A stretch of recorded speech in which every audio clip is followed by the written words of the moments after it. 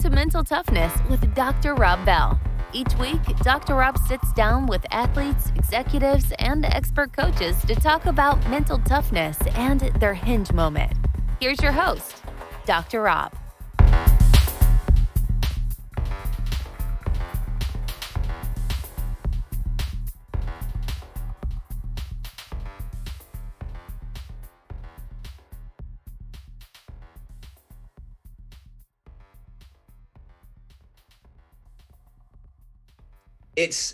It's like the ultimate metaphor for life, right?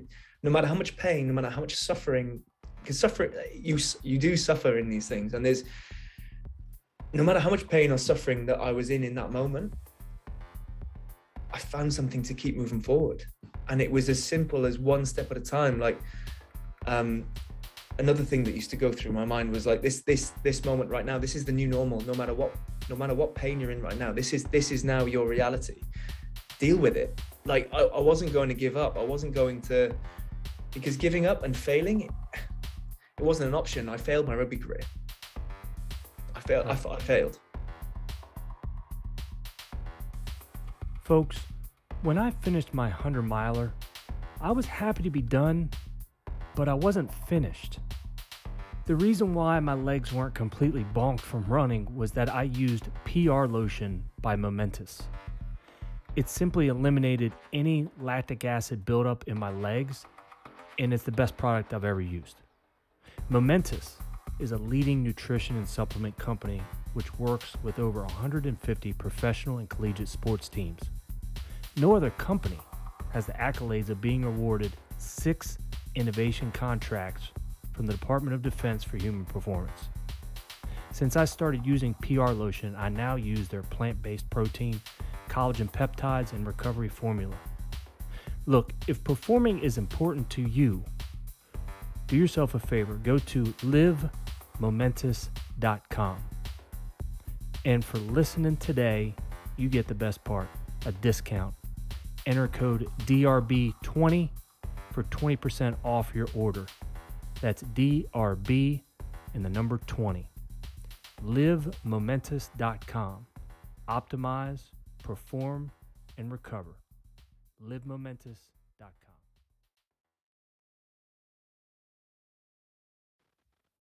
So our guest today is from Wales.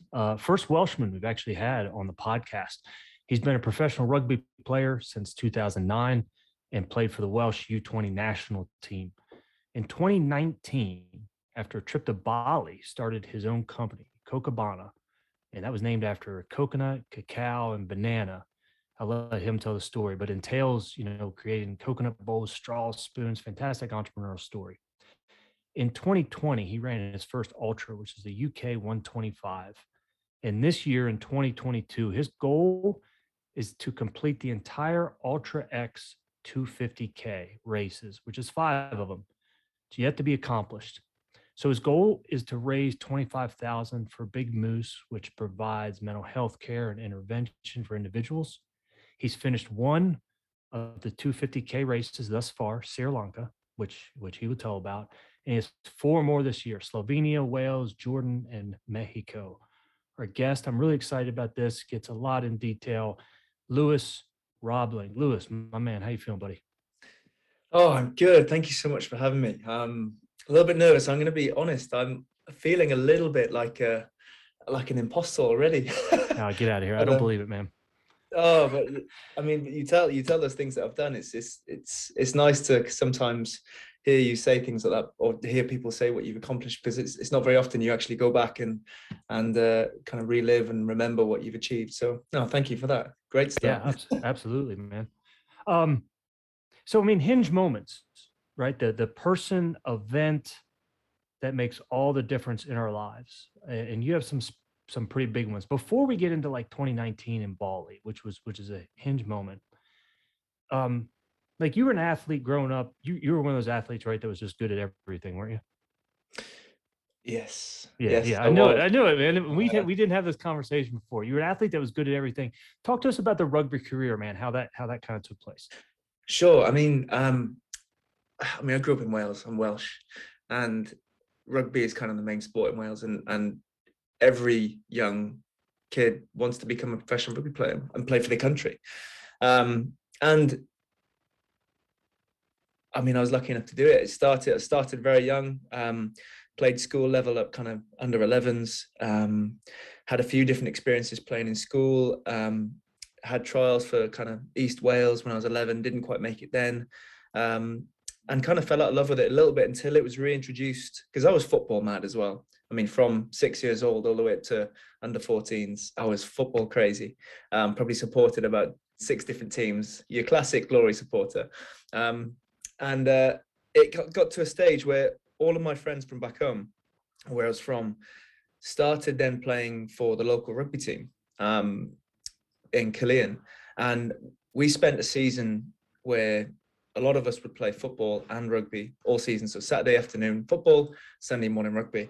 And it got to the point where we had to choose because it was just too much. We couldn't do it. And bit the bullet and started playing rugby, only rugby, and stopped playing football. And I realized very quickly that I came into the team as an outside half, who's kind of the key playmaker, a little bit like American football quarterback type of thing. And I remember my coach at that time was actually really influential. It's a guy called Chris Cornford, and he wasn't the most knowledgeable in terms of the game of rugby and understanding the game. But what he did, and it was probably the only time in my career I had this experience, is he was able to empower us as teenagers to go and play our own game.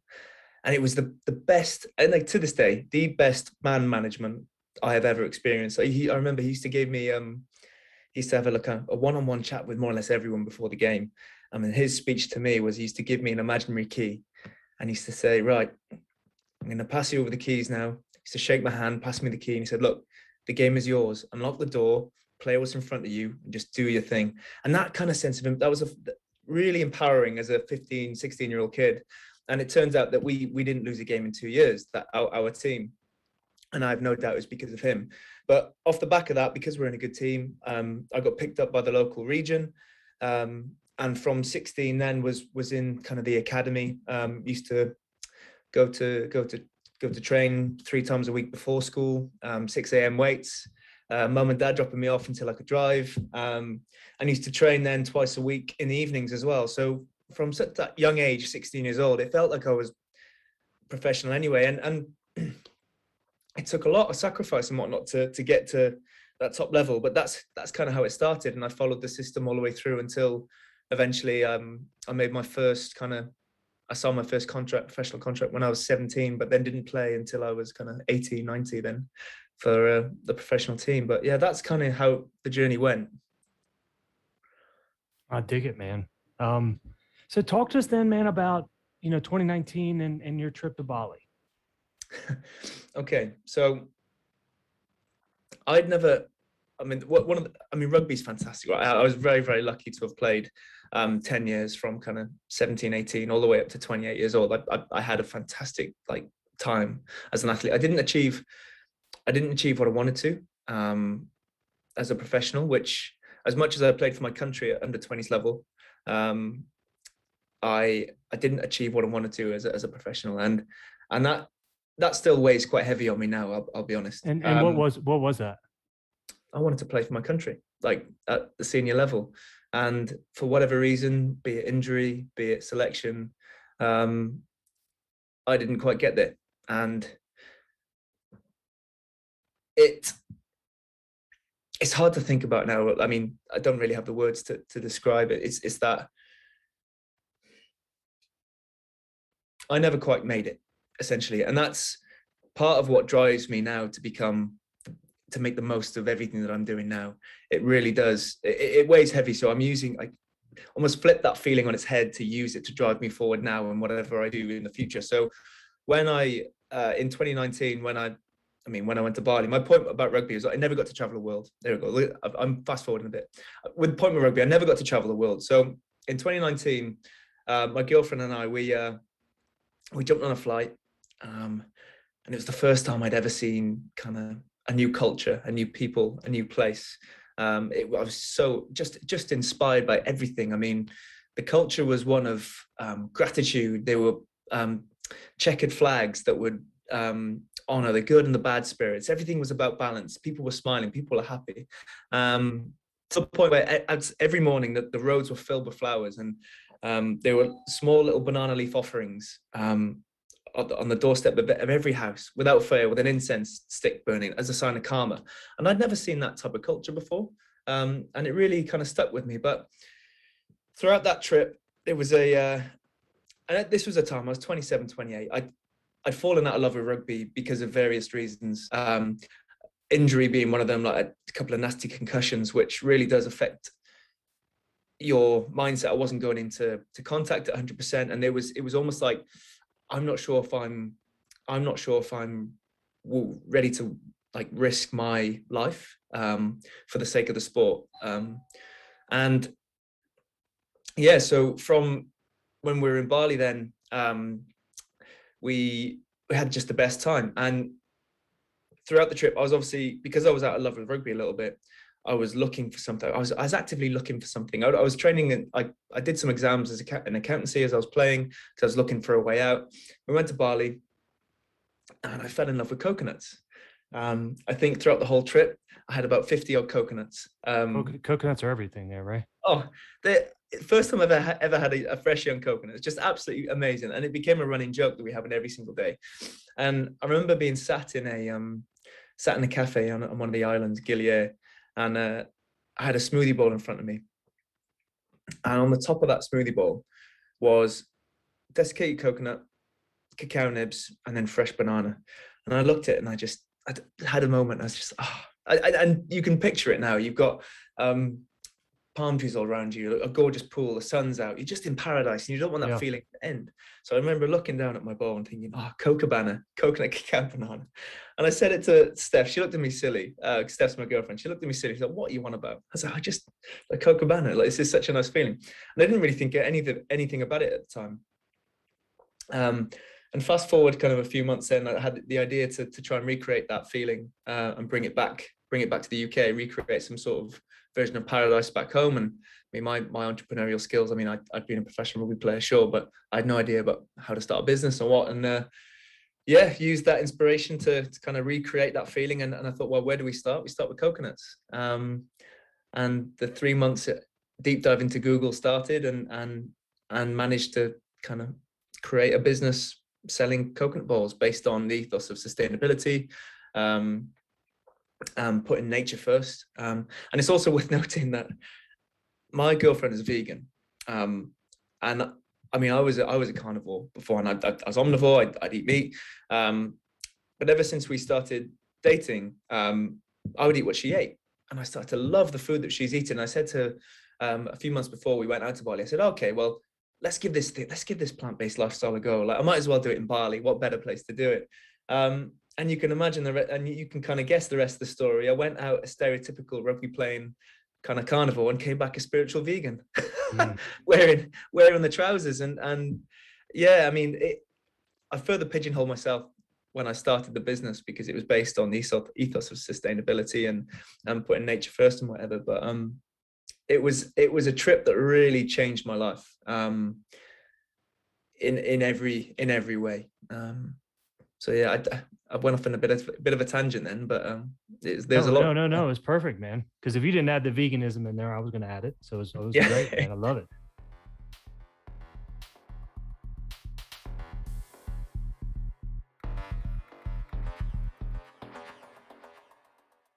Hey, good looking. If you like this podcast and are already a badass, but it's all way too complicated, then visit our website, drrobbell.com, and schedule a call with us to help capture your very own hinge moment.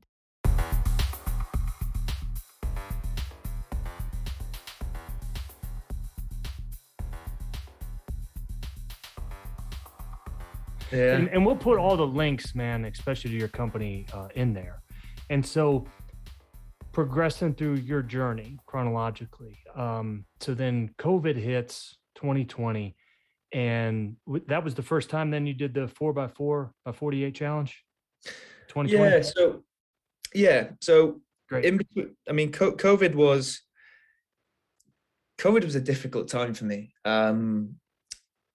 I decided that when COVID hit, I was going to retire as a professional athlete. Like I mentioned already, the sport wasn't serving me anymore. I wasn't finding that sense of fulfillment. I didn't feel like I was moving forward in my life, and something was missing. And it had been for a good few years. And I felt like COVID was maybe the sign, and that was the kicker to, okay, it's time to move on here. It's time to go all into this e-commerce business and give it all of my attention.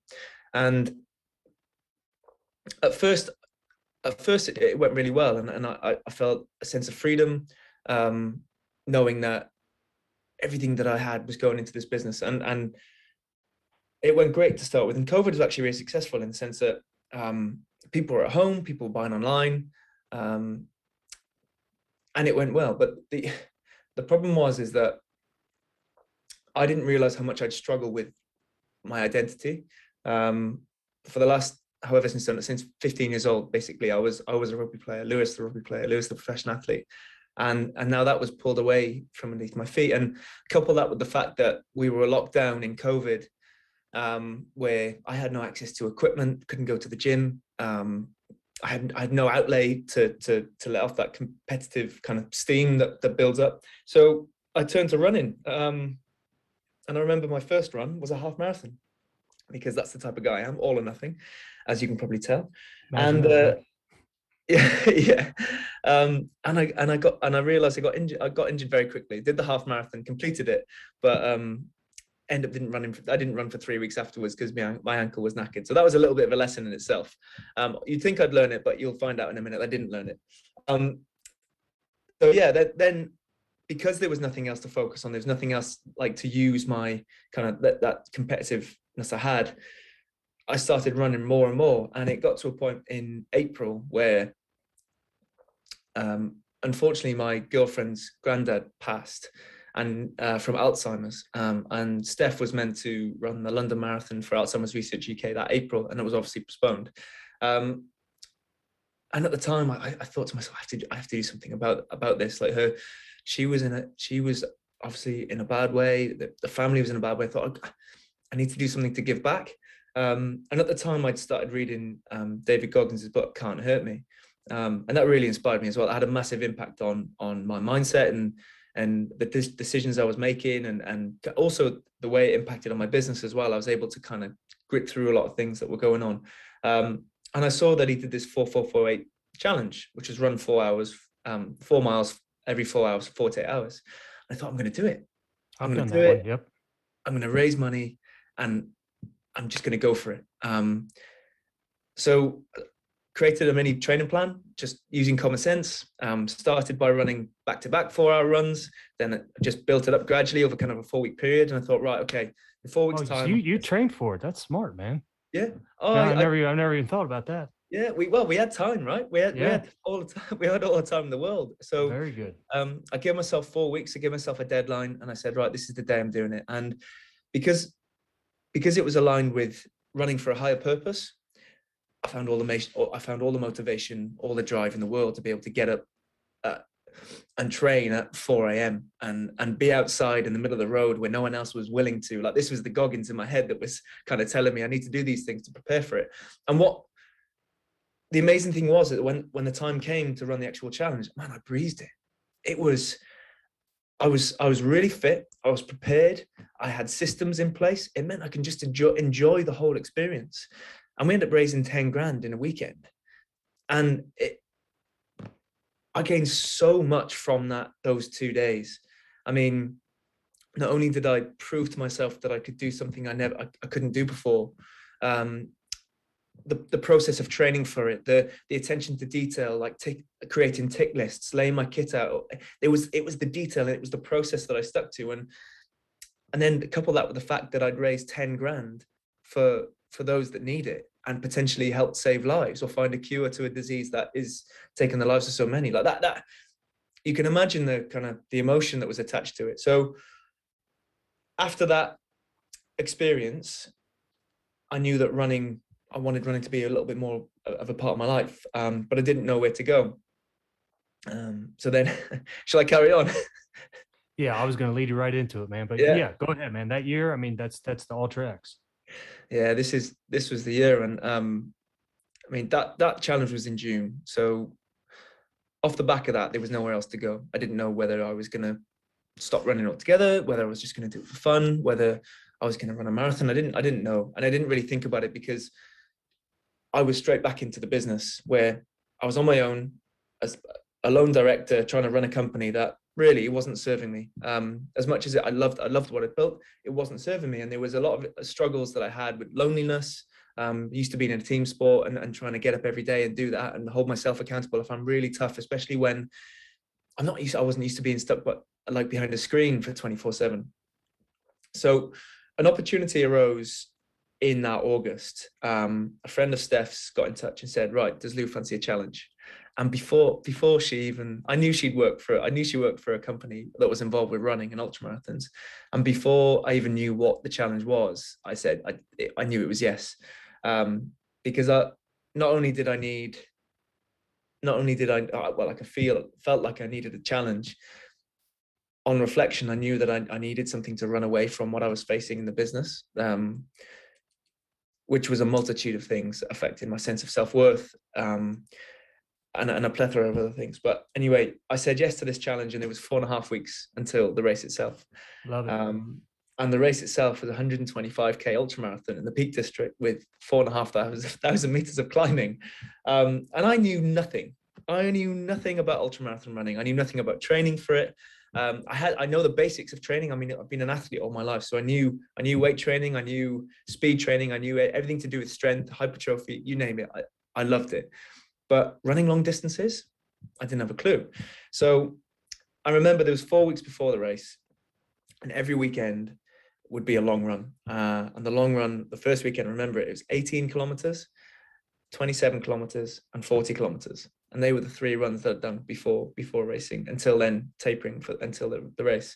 And I didn't practice really eating and running. I didn't practice so many different things. So when the time came and I got to the start line, I had no idea what was coming. It ended up being the 2 toughest days of my life, physically. And so it was a 2-day event, though? It was a 2-day event. Okay, great. 75k on day 1, with 2,500 meters of climbing, and then 50k on day 2 with about 1,900 meters of climbing. What stands out, my man?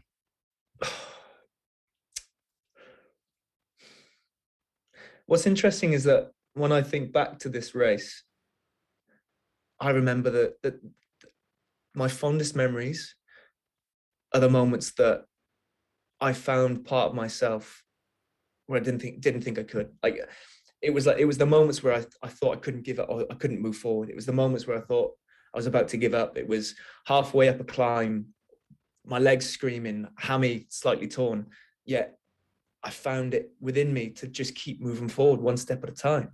And it's like the ultimate metaphor for life, right?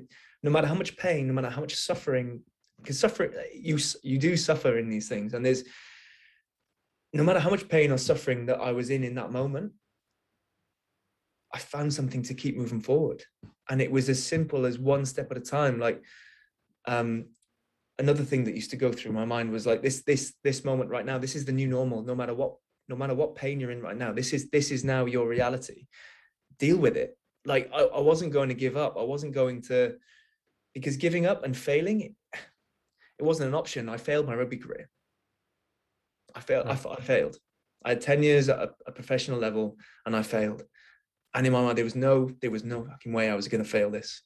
No matter, because I pulled my hammy on day 1 and I ran 50k day 2 with a torn hammy, but still, and I had every right to stop. But there was this drive that I found deep within. Like my why was so strong. And my why was to prove that to myself that I am worthy. Even though I didn't make it as a professional, like even though I didn't really make it and I failed my career, which is the way I was thinking about it, there was no way I was failing in this moment. So the moment you said what stood out, it was those moments that stood out, where your mind goes to a place that you don't know it can go. And in the Peak District, man, when you're finishing that race, walk us through that moment too, that mountaintop moment. elation, emotion like you've never felt before. A lot of it is relief that it's over, but also there's this feeling of elation that you've completed what you set out to do, and you were able to overcome adversity that you never thought you could. I remember hitting the last checkpoint with 5K to go, and we just done our last climb. And it was a gorgeous day in the Peak District, and loads of families were out walking their dogs and whatnot. And all of a sudden, I get to the top of the peak and I can see the campsite in the distance. And I've never experienced this before, but I see the campsite in the distance, and all of a sudden, this wave of emotion rushes through me, and I start crying. I've never felt that before, and I remember being in tears, running across this, like the last ridge, seeing the campsite in the distance, because I knew the end was coming. You know, and I knew that I'd done it. I knew that it was like this wave of positive emotions. All pain in my body went. It was just became a blur. That 5K went by in a blink of an eye. But you can just imagine being like people walking their dogs on that sunny Sunday afternoon and seeing a grown man crying his eyes out running across the Peak District. But like, you can't control it. And the same thing happened running through that finish line, running through that blue arch. In like, as you run through the finish line, firstly, you find energy from somewhere. So you sprint finish every time. Oh, it's hilarious. Every time you find something from somewhere, the sprint finish. And then you cross the finish line, you have maybe a moment or two of kind of like this not numbness, but there's a moment or two where you kind of stop and you process what's going on. And then the same thing happens. I just imagine, I can just remember this flood of emotion coming through, and I had to take myself away because it's uncontrollable. But that feeling is so powerful that no matter how much pain, no matter how much suffering you've been through during that experience, you would do it all again in an instant just for that feeling. Mm-hmm. It's pretty powerful. Yeah, no, I love it, man. I love the description and how you go inward with your journey with that, man. So let's use this as an analogy, right? So you're running on the ridge, mountaintop moment. And then after that race is done, you kind of talked about even before, right? Kind of running away from things. You know, I don't know if we call it depression, but I mean, you were dealing with business, with death, with loss. And then you started to struggle after that race. We all come back down off that mountain. And then when we're in that valley, I think that's always the tough time. But walk us through then your experience with the low. I think most people will know that after you experience a really, really high, it's the same as post-holiday blues. There's always a low period. And I think because I'd experienced a high that I'd never felt before, there was naturally going to be a little bit of a lull, but I don't think I expected it to be as low as it was. And you compound that with the fact that I'm going back to face a reality that I don't want to be in. Like, I'm alone all day, every day, working on a business that's failing, really, that's not serving me, that I'm not enjoying, that put me in a lot of debt to start with, I'm going to be completely honest. I was searching for something to run away to. And I found myself, like you said, I found myself at the lowest I'd ever been, even though I just accomplished something that I never thought I could do. I couldn't understand what was going on. And I think one of the most powerful lessons, we talk about lessons, like I always love to reflect on these experiences and what I've learned and whatnot. Like I mentioned earlier about the ultra being the ultimate analogy for life in terms of moving forward. I'd actually say the most powerful lesson above that was the fact that I realized I couldn't keep running away from those feelings that I was feeling, that I had to face them. I had to face them head on. And the only way to face them head on was to kind of reach out for help. And it's vulnerability is something that I was never, I don't show, or I didn't show, because of the nature of my job, the nature of being a man. Grew up in a culture where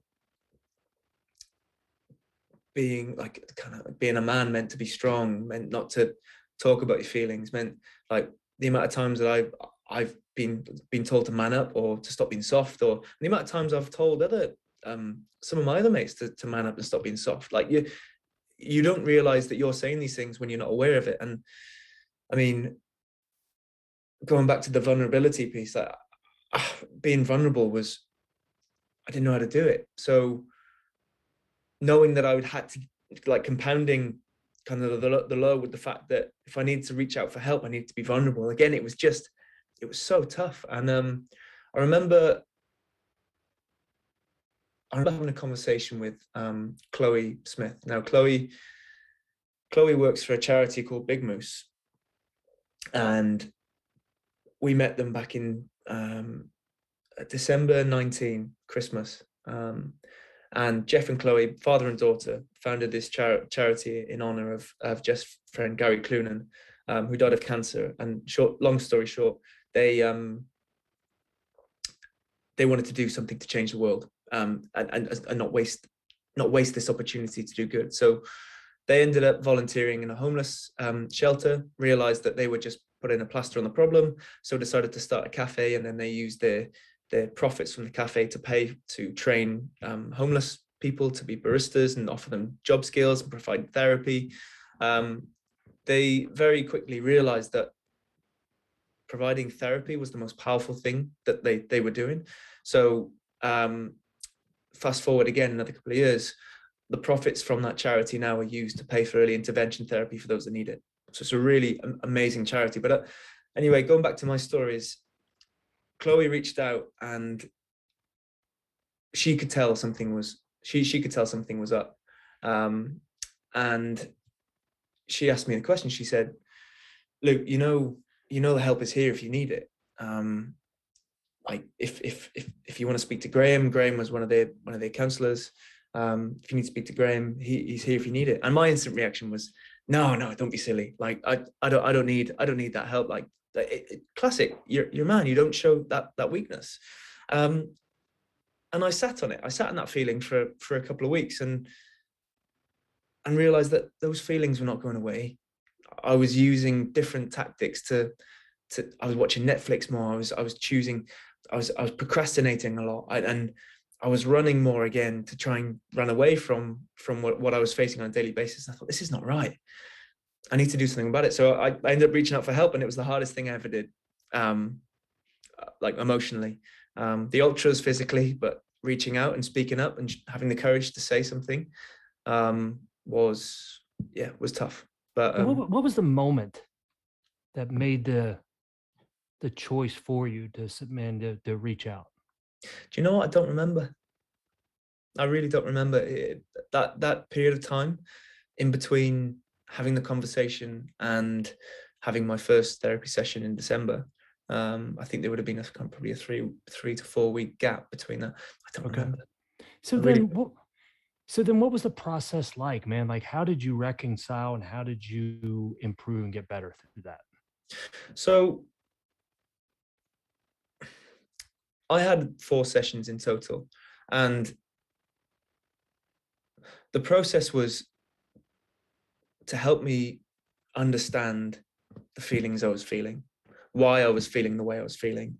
And I think from that understanding, I was able to make better decisions moving forward. So one of the big ones was the fact that I was dealing with was the business. It's the current situation that I was in. And Graham, the counselor therapist I was speaking to, he's a qualified psychotherapist, but also a qualified life coach. So a lot of the work that I did with him was a combination of life coaching and therapy. And essentially in those 4 sessions, he was able to help me develop the tools, not only to take control of those emotions that I was feeling and help me understand them better, to take action to make me realize that I was enough. But also it was to help me get out of this predicament I was in with the business. Like, what can I do to move forward? How can I offload different tasks? How can he gave me the tools to get out of my current situation. Now I know full well those 4 sessions like changed my life, but I also know that I've got a hell of a lot more work to do. Sure.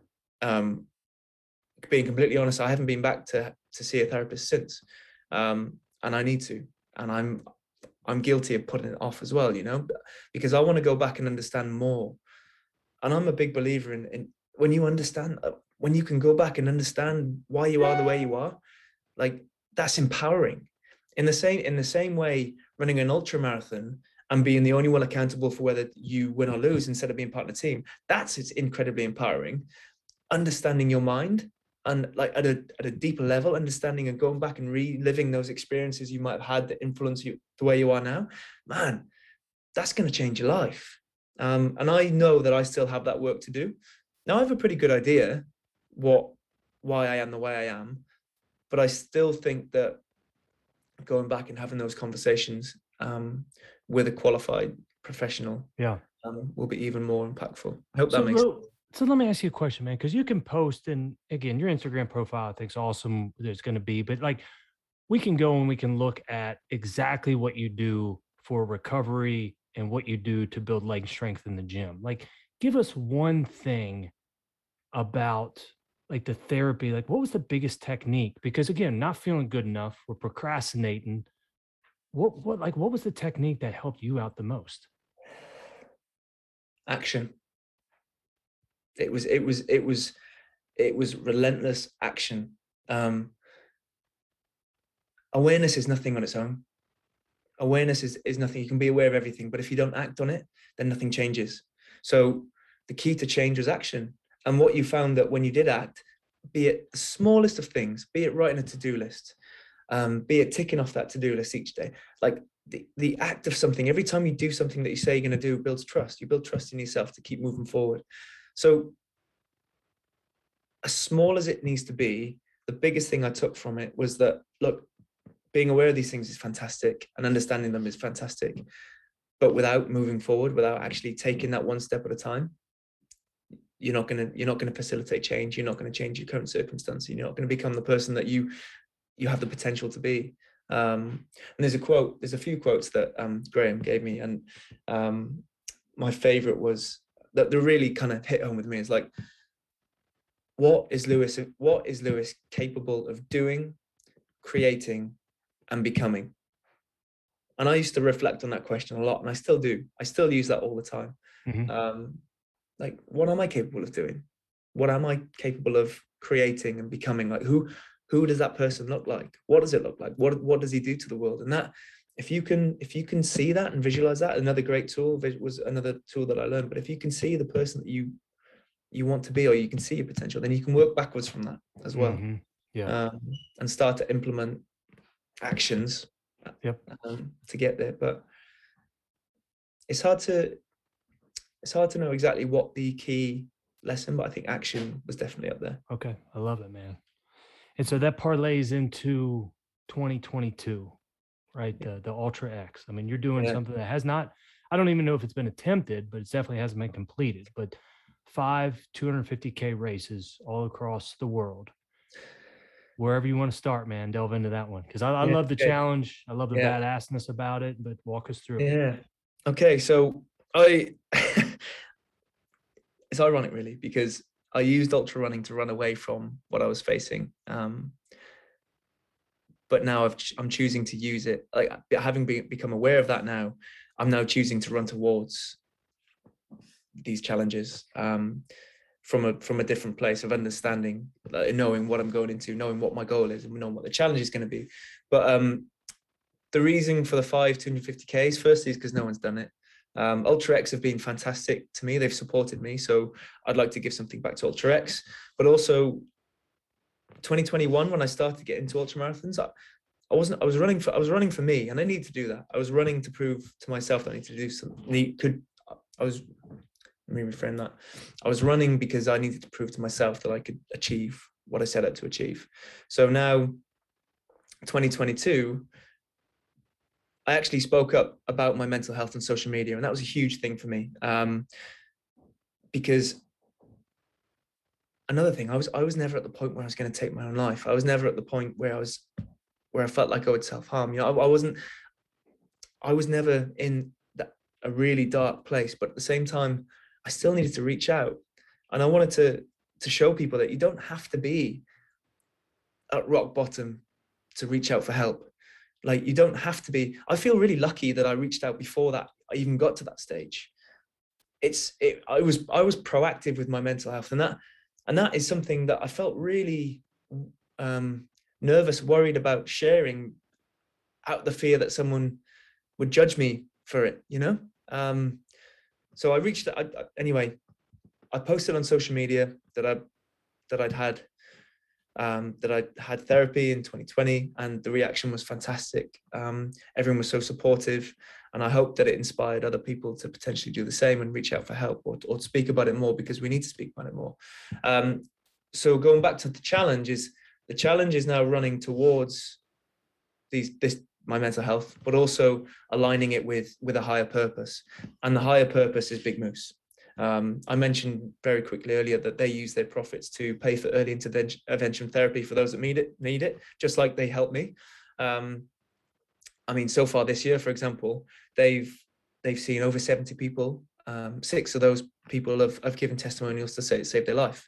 So the help is needed. And I know that in every race that I do now, and every £100 that I raise, that's paying for an hour of therapy for someone that could potentially save someone's life. So, I mentioned about motivation for the 4448. The same applies here. I wanted to do something that scares me, because you should do the things that scare you. Be it jumping on a panel, speaking about your mental health, or attempting a challenge that you don't think you might achieve. It needs to be scary. So yeah, that's where I'm at, is that the 5 250Ks to run head on into my own mental health, but also to raise awareness for Big Moose and to raise funds to potentially save people's lives. I hope I've done that justice there. No, it's great, man. And have you already done one, man, like Sri Lanka? Yeah, that one. Just talk to us about the challenges and struggles with that one. I was naive enough to think that Sri Lanka would be the easiest one of the lot. Because it was flat? Because it was flat, yeah. No, it's flat. It was very, very flat. I think there's about 600 meters of elevation over the 5 days, over the 4 days in the end, which I'll get into that in a second. But what I didn't expect is the heat and the humidity to be so brutal.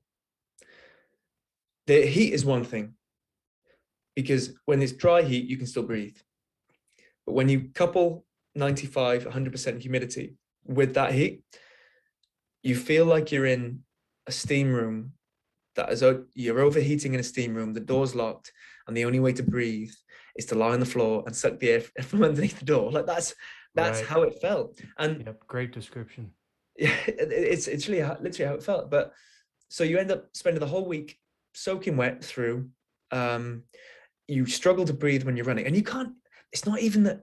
Another frustrating thing about Sri Lanka was the fact that you couldn't even fully run, because the moment you started to pick up the pace and work into a little bit of an effort and a little bit of a speed, you risk losing control of your core body temperature. Yeah. And once you lose control of that, then it gets really serious. Then it gets really dangerous. Yeah. Did you puke in this race? No. Wow, that's amazing, dude.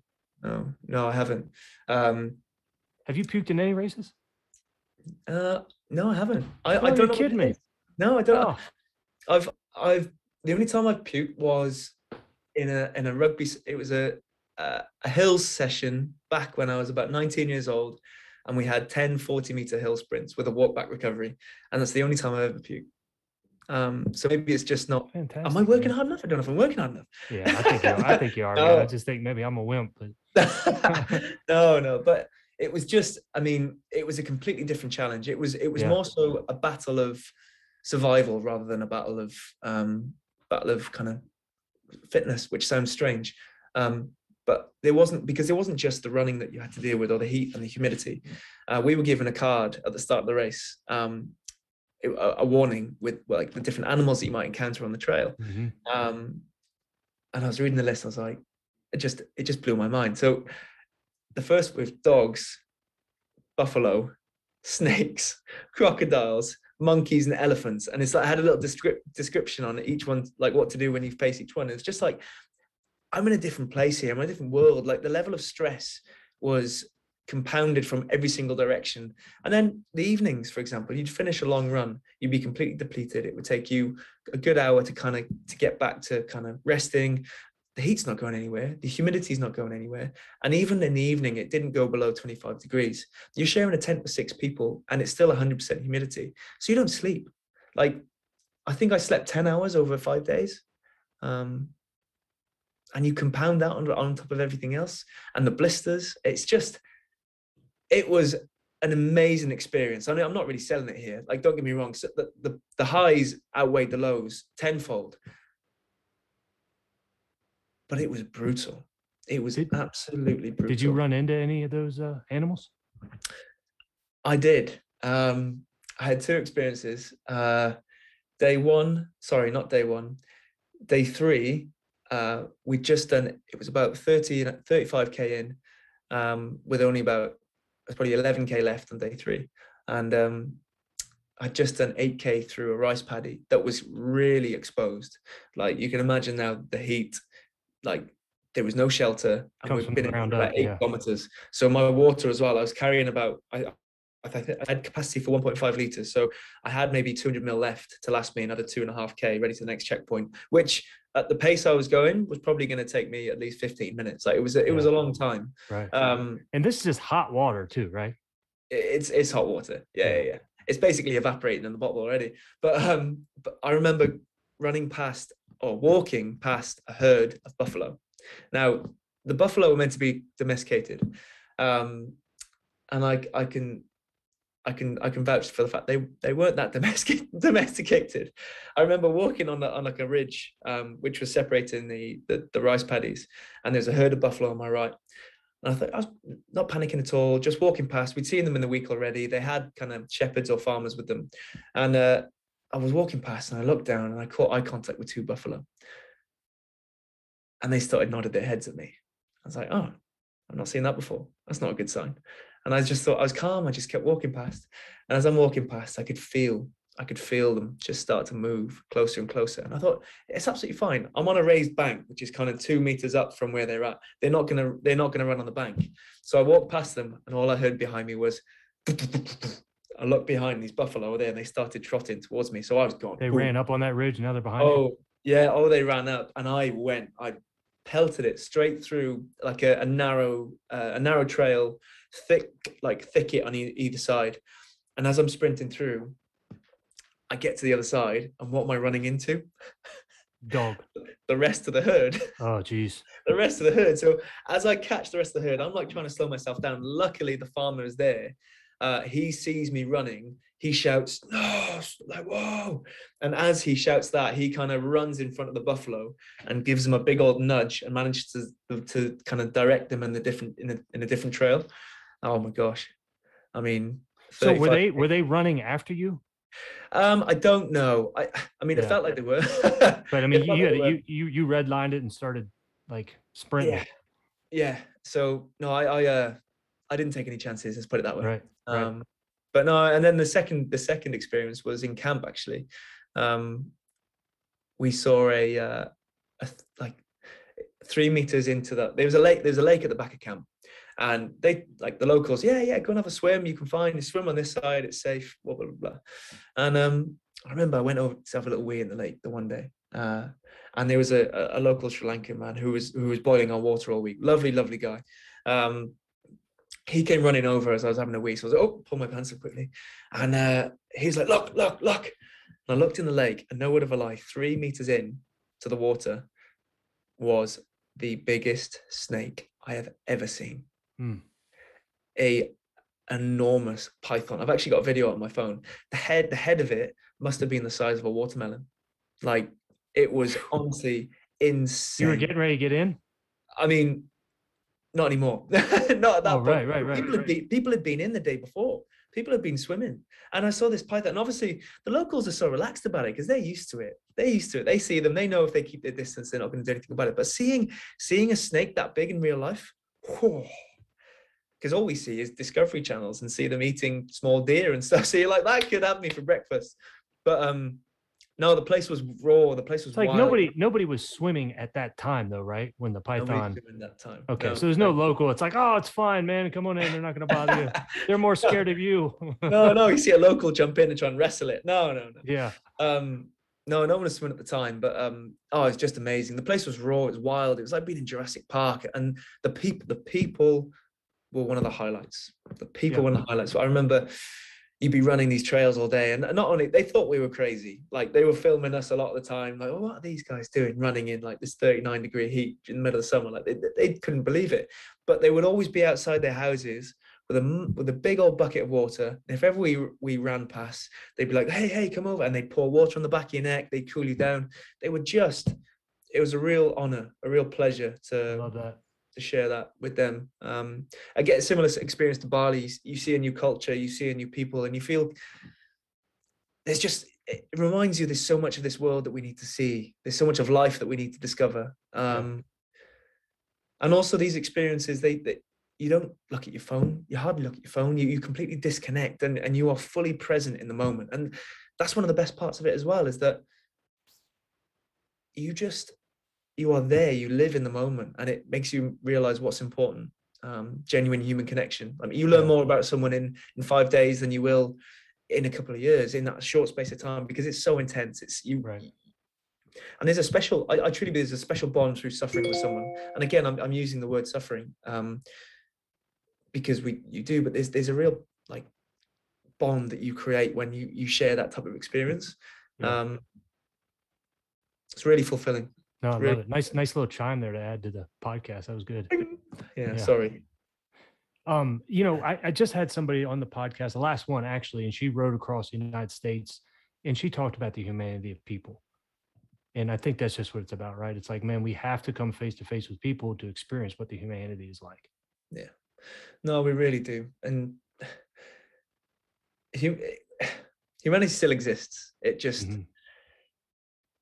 it's all about being people focused. I mean, I think the world, I'm going to go off topic a little bit here, but the world, unfortunately, is it's power, it's profit, it's control. I think the moment we're able to shift the focus to being people focused, I think the world will be a different place, and it will change very quickly. But I'm not going to get into that in this podcast. But yeah. Well, talk about, you have these mountaintop moments. That's the product. I mean, you have a goal to finish. I have no doubt that you will finish these 5 races, the Ultra X series. But the process, is the process more important than the product? Yeah, I think so. They're both important. Don't get me wrong. They're like the process is going to get you to the start line in the best condition possible, and it's going to give you the best chance to complete that challenge, however you want to complete it. But the product, the race itself, that's the opportunity to enjoy it. That's the opportunity to really see what you're made of, to dig deeper than you ever have done during the training process. So both of which are just as important as each other. And I think the process determines how well you perform on the day. That's the difference. I learned that in the 4:48. I also learned that in my first ultramarathon. Like the difference is being, I fully prepared for the 4:48, and I had the best experience ever. I was able to enjoy every part of the process, didn't have any injuries off the back of it because I was so well prepared.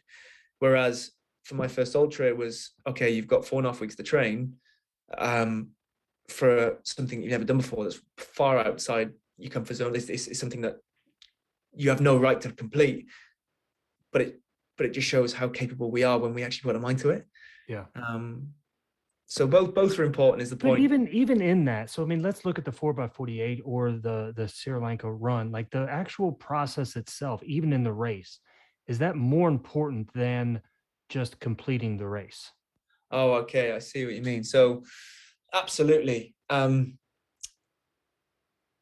If Sri Lanka was brutal, because if your process wasn't right, if you weren't getting the right balance of electrolytes, if you weren't fueling at regular, if you weren't eating enough, if you weren't recovering enough after the day had finished, you're not only risking dehydration, you're risking overheating, you're risking injury. Like, if the process is not there, your body will break and your mind won't be able to carry you through. So the process is what facilitates that race. And it is important. As much as your mental strength is so important, you wouldn't be able to go out and run 5 days in the Sri Lankan jungle without eating, or without drinking enough electrolytes. So the process was very, and even I had my process written down on the notes of my phone. I had it written down on notepads. I knew that in the morning I woke up, my kit was already ready the night before. I knew I had 2 hours.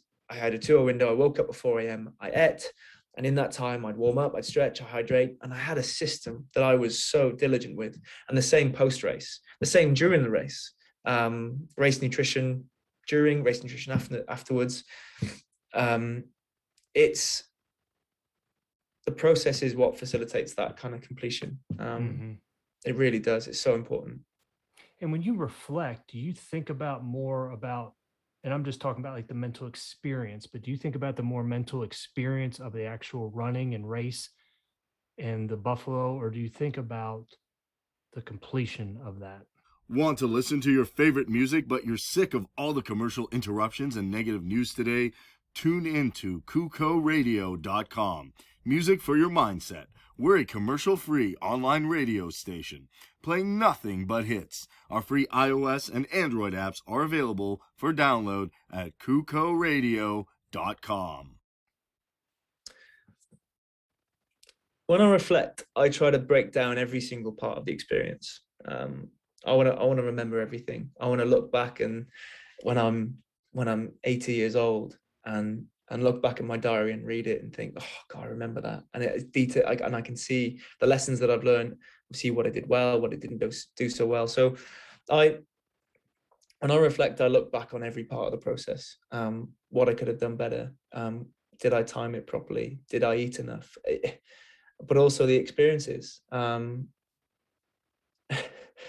how I felt when the buffalo started chasing me, what my body did in that moment. Sometimes it's easy to get caught up. Like sometimes we overcomplicate it, but I think in this instance, the more detail that you can remember, like the more you'll be able to remember the experience, the more you'll be able to learn from it. And because they're so extreme, the more it's almost like data, isn't it? It's the more data you have, like the better prepared you will be when you can move forward. And also the more data you have, the more lessons you can learn about life. I mean, the lessons you learn during an ultramarathon are very, very transferable to life. In the same way, the lessons I learned as a professional athlete were transferable to life. It's the discipline, your work ethic, your attention to detail, your grit, your determination, your willingness to there is so much crossover. And the biggest lesson I learned from Sri Lanka, which I learned upon reflection, was that it's all about pacing. You get your pacing wrong. You push that little bit too hard, you overheat, your race is over. Like it's detrimental to your health. And in the same way in life, you get your pacing wrong in life, you say yes to too many things, you give yourself too much to do, you can become overwhelmed by everything, and your mental health will suffer. So there are so many lessons to learn from these. It's another reason why I love diving in the deep end into these things, because I know I'm going to learn something about myself, like something new every single time. Or if I don't learn something new, it's just going to cement an idea that I already know, that it's just going to, I don't know, it's going to be stronger within me, you know? They are fantastic teachers. Yeah. They are fantastic. Yeah. I always say we get the test first and then we get the lesson afterwards, man. Yeah. Lewis, one more question, sir.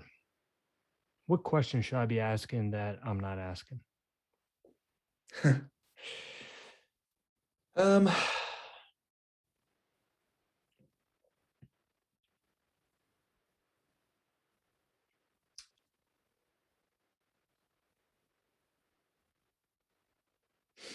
not too sure.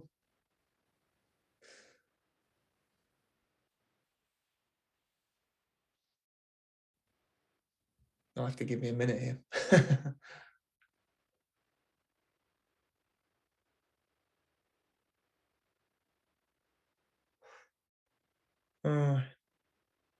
It's almost like, how do you know when to push forward, and how do you know when the right time is to pull back? Good one. It's even now, like I can relate to both things. Life at the moment for me, I said to you at the start of the call, I almost feel like a bit of an imposter, and like what, and I think I'm guilty at the moment of saying yes to too many things in life. I do feel overwhelmed at the moment. How do I know when to pull back, but when to keep moving forward and keep attacking that to-do list and keep actioning? And how do I know when I actually need this time and space? Like, and the same thing in a race. How do you know if you've got a small niggle? How do you know whether you should push through that because it's going to get better? Or how do you know that you need to pull back because you're going to risk injury and then you won't be able to finish what you need to do? It's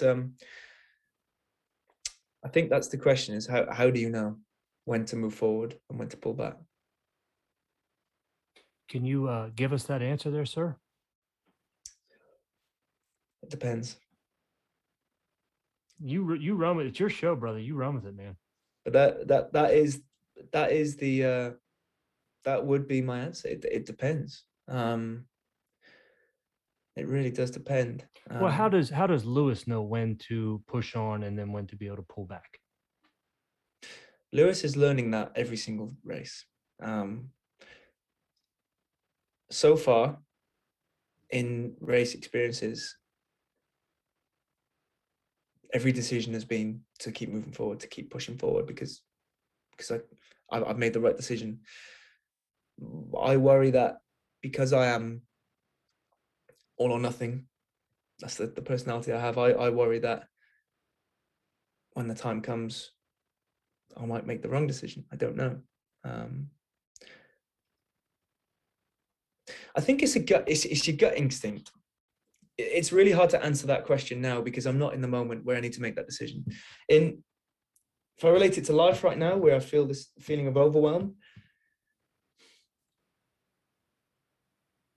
right now I should probably keep pushing forward because I know I've got a race coming, but then I don't know. It's I've stumped myself is the answer. I've stumped myself. Tell me just more about trusting your gut. I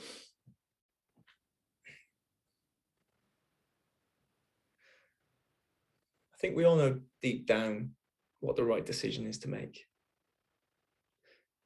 And it's having the courage. It's having the courage to listen and to move forward despite what. It's discipline as well. Discipline comes into it.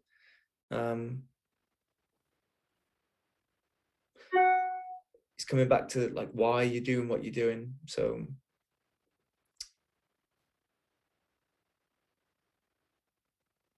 I'm sorry, I don't have an eloquent answer for how to trust your gut instinct, but it's a feeling that you get. You know deep down what the right answer is. A lot of the time, you just need the courage to listen and to act on it. I dig that, man. I think simple is powerful. Now, Lewis, man, what if people want to follow you, support your movement, especially Big Moose? Where's the best place to go? Sure. We'll put all the links in there. Yeah, sure. The easiest place is on my Instagram, which is @Lewis_Roebling. And there's a link on there there's a link tree with different links where you can find the Big Moose Just Giving page. And then if you wanted to learn more about Big Moose as well, I'm sure we can link the website in. But on my Just Giving page will be the story, so you can read through my experience with it in there. Awesome, brother. Thanks so much for taking the time, man, and insight, and wishing you all the best this year, man. I know you're going to crush it. Thanks, Rob. We'll see. I'm looking forward to it, that's for sure. Cheers. Thanks.